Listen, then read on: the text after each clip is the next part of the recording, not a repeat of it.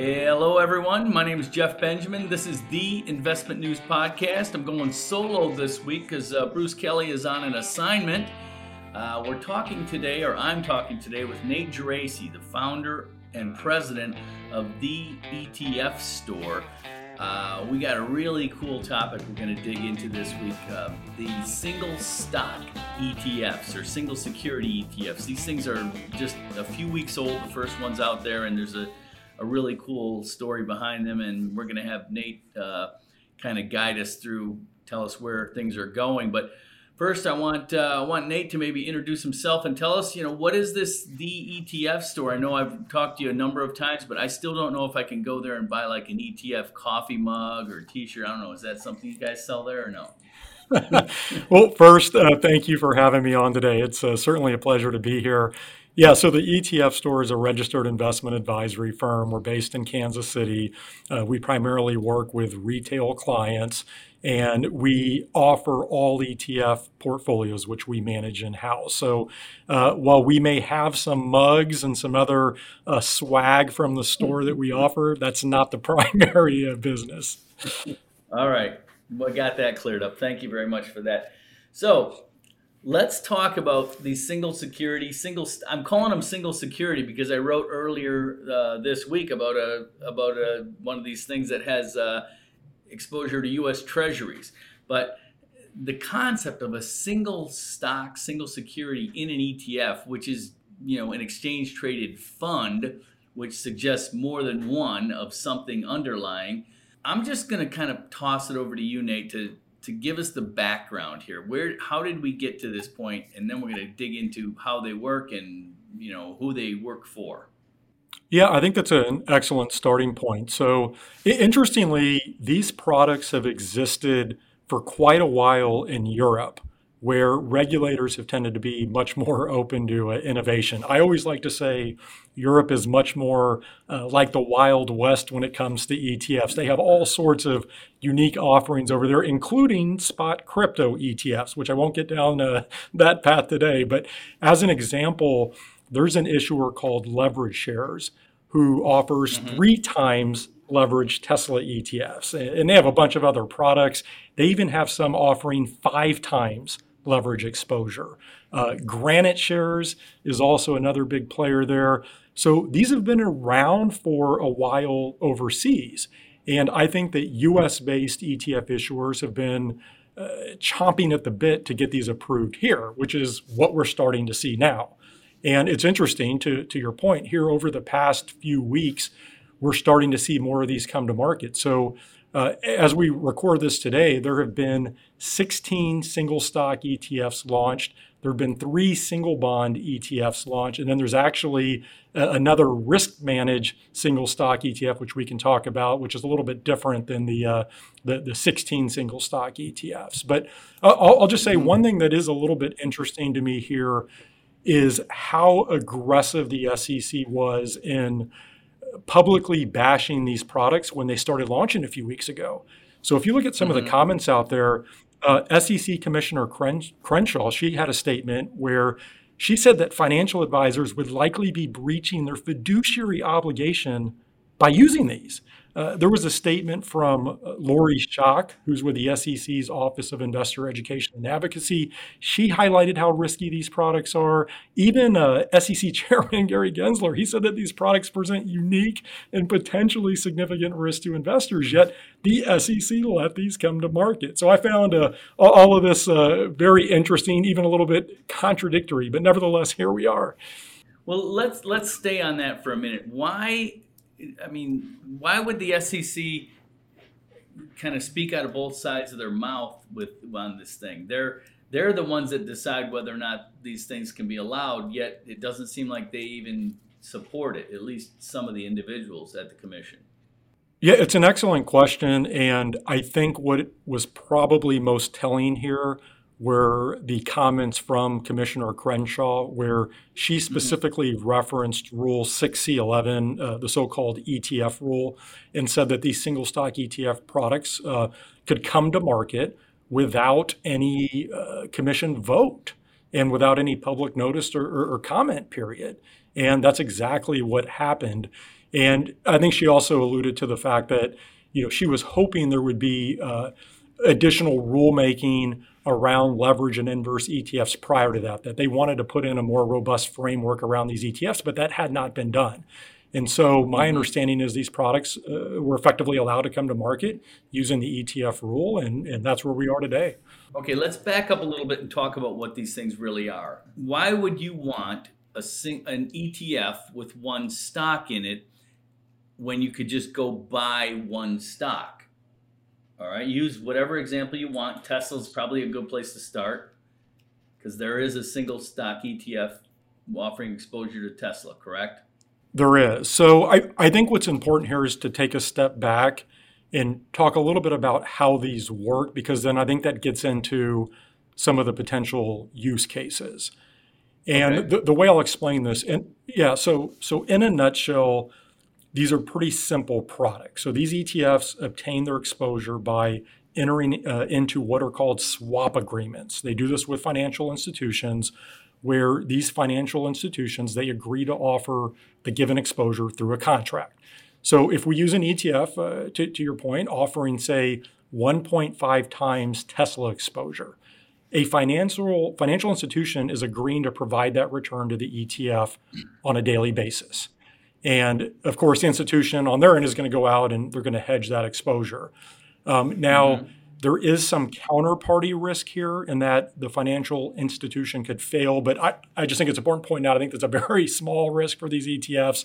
And even if a financial institution failed for whatever reason, my understanding is the ETF would only be out one day of return, since these swaps are settled up daily. But that's it. These single stock ETFs hold swaps. And we can talk about the bond ETFs as well in a minute, but that's the stock ETFs in a nutshell. So here's the thing. The leverage and inverse products, the key point here is that these offer exposure for a single day. So let's say you own a 2 times Nike ETF, and Nike is up 1%. You should expect a return of 2% less the fees on any given day. If you own an inverse Tesla ETF and Tesla is down 1%, you should expect to be up 1%. The problem comes into if you hold these ETFs for longer periods of time. Because when you do that, you expose yourself to something called decay, volatility decay, or what's called the effects of compounding. And without getting too far into the weeds on math, because unless we're sitting in front of an Excel spreadsheet where I can show this to you, it gets pretty wonky. But I always think the best way to think about this concept is simply that if you own an asset and it drops 10%, then you need an 11% return to get back to even, right? So if you own something and it has a price of 100 and it goes to 90, drops 10%, you need an 11% return on that 90 to get back to 100. You don't need a 10% return to get back to even. It's 11%. Now, if you start playing around with this and resetting exposure every day, day after day, with big swings in the underlying asset, and then you add in leverage, you can see how the math of the situation gets pretty unwieldy in a hurry. But the reason I go through all that is the bottom line is the more volatile the underlying asset is and the longer it's held, the bigger difference in returns that you can see between what you might expect and what you'll actually get. So that gets us into the use cases. Who would use these and why? Well, I think that investors who want to make tactical trades on single names, perhaps they're doing that around earnings announcements or big product releases or other major company news. If they want to day trade that, then these products will allow them to do that with a little extra added juice or play, the inverse. I could also see a situation where, say, maybe somebody owns a large position in Tesla and that position is held in a taxable account. Well, maybe they want to put on a hedge for whatever reason. And so they might buy the inverse Tesla ETF to accomplish that. But by and large, I think these are primarily tools for speculation. Now, I can certainly get into, what is the pro here in terms of why use these. And to me, what it comes down to is the convenience factor, in that if an investor wants to short a stock, or they want to buy a stock on margin, if they want to lever up, or if they want to buy call or put options, To do that, they need to get approval from a brokerage. And there are costs involved with that, right? That isn't free. So if you're shorting a stock directly, you have borrowing costs. If you're buying on margin, which you have to have a margin account if you're going to short a stock too, but you have margin interest you have to pay. And there is a subset of investors who just don't want to go through the hassle of all that. So these single stock ETFs make it easy. It's one click and boom, you have the exposure. And you can easily trade in and out of that exposure. So in my mind, convenience is really the key. Couple things to point out, though, that it does sound nice if there's a specific stock you want to short or you feel super bullish about something, you want to buy one of these levered ones. But every stock in the universe is clearly not going to be out there. We're talking about like a dozen right now or something like that. And also, these are very, to me, specific to a date and time. As I think you said, nobody should hold these things for more than a day, right? So, correct. I mean, what is this for? Like people with Robinhood accounts or something like that, or is it? How many people are going to? Retail investors are going to say, "Oh, I feel really good about this particular company today," and there just happens to be an ETF that's 2-time levered it. Yeah, and that's where my biggest concern comes in, because these are offering an easy button approach to levering up on single names or shorting single names. And while the crowd for this, the people who should be using this, are sophisticated traders, who's actually going to use these products is probably going to veer more to the retail investor side. And, from my standpoint, I don't think the vast majority of investors, and certainly not retail investors, should even be thinking about touching these products. I could actually make an intelligent case that most investors shouldn't even be dabbling in individual stocks, period, right? I mean, you look at all the data out there, and it shows that it's extremely difficult to consistently pick individual stocks and outperform the market. Now we're offering leverage and inverse single stock exposure. In my mind, that does seem like a recipe for disaster. I want to jump over quick to the SEC, and I did see the comments or the piece that was the memo by Commissioner Crenshaw. I didn't see the other one that made a reference to a fiduciary violation. Can you understand why these would be a fiduciary violation if an advisor used these? Well, I think, again, that's contradictory in that the SEC is approving these products and allowing them to come to market, but at the same time, they're telling financial advisors that it would be a breach of their fiduciary obligation by using these. Now, that language was actually in SEC Commissioner Crenshaw's statement. Oh, okay. Look, from my standpoint, should any advisory firm be using these in client accounts? Probably not. But again, I did think it was contradictory that the SEC approved these products, but at the same time, they're telling advisors don't use these, or you could breach your fiduciary obligation. So I view that as problematic. What about the fees? Are these things more expensive? I'm assuming they're more expensive. They got swaps in them and stuff. Yeah. So if you look at the actual management fees or expense ratios on these ETFs, they're all somewhere in the neighborhood of about a percentage point, some a little bit more. I think it really comes down to the end investor, in that if they were going to, say, short a stock directly through their brokerage account, or if they have to pay margin interest and those sorts of things, what does that cost structure look like? So I think there is a case to be made that for certain investors, this could be a more cost-efficient solution to achieve levering up on a single name or shorting a single name. The issue, though, comes back to the volatility decay, and that if you hold this for longer than a day, you may have a meaningfully different investment experience than what you're expecting. And to me, that's going to be a much greater concern than any fees you're paying on these ETFs. What do you see? What do you expect to see coming out of this? Do you expect to see just a whole host of these things? Is this a flash in the pan, or are we going to see more and faster evolution like we've already seen this? There's some fixed income instruments that are in single security ETFs. I think the floodgates are going to open on these products. I think we're going to see all types of variations of both single stock and single bond products coming to market. Now, I think that the ones that will find the most success are going to be around higher profile names. So Tesla is a good example. And that if you look at the Axis Tesla Daily Bear ETF, TSLQ, that's come out, that's doing pretty well. Last I checked, that has about 35, 40 million in assets. Has only been out for a few weeks, has good trading volume. So I think around some of the more popular names, they're going to find a market. I mentioned earlier that there's a risk managed single stock ETF. So Innovator ETFs is offering this product. The ticker symbol is TSLH. And what this does is on a quarterly basis, it offers a return of Tesla stock up to a cap, and then it protects against more than a 10% downturn. And I think right now the cap is around 9 or 10%. And again, this resets quarterly. It's using options contracts, but it's a risk managed way to play Tesla. And I could certainly see more of those types of products coming to market. You could see covered call strategies on single names coming to market. So, it's funny. I in jest had said that we could see ETFs go from right now, there's about 3,000 US listed ETFs. By the end of the year, maybe we could have 4,000 or 5,000, just because you could see all sorts of deviations of these products hitting the market. So I think there's going to be a lot out there.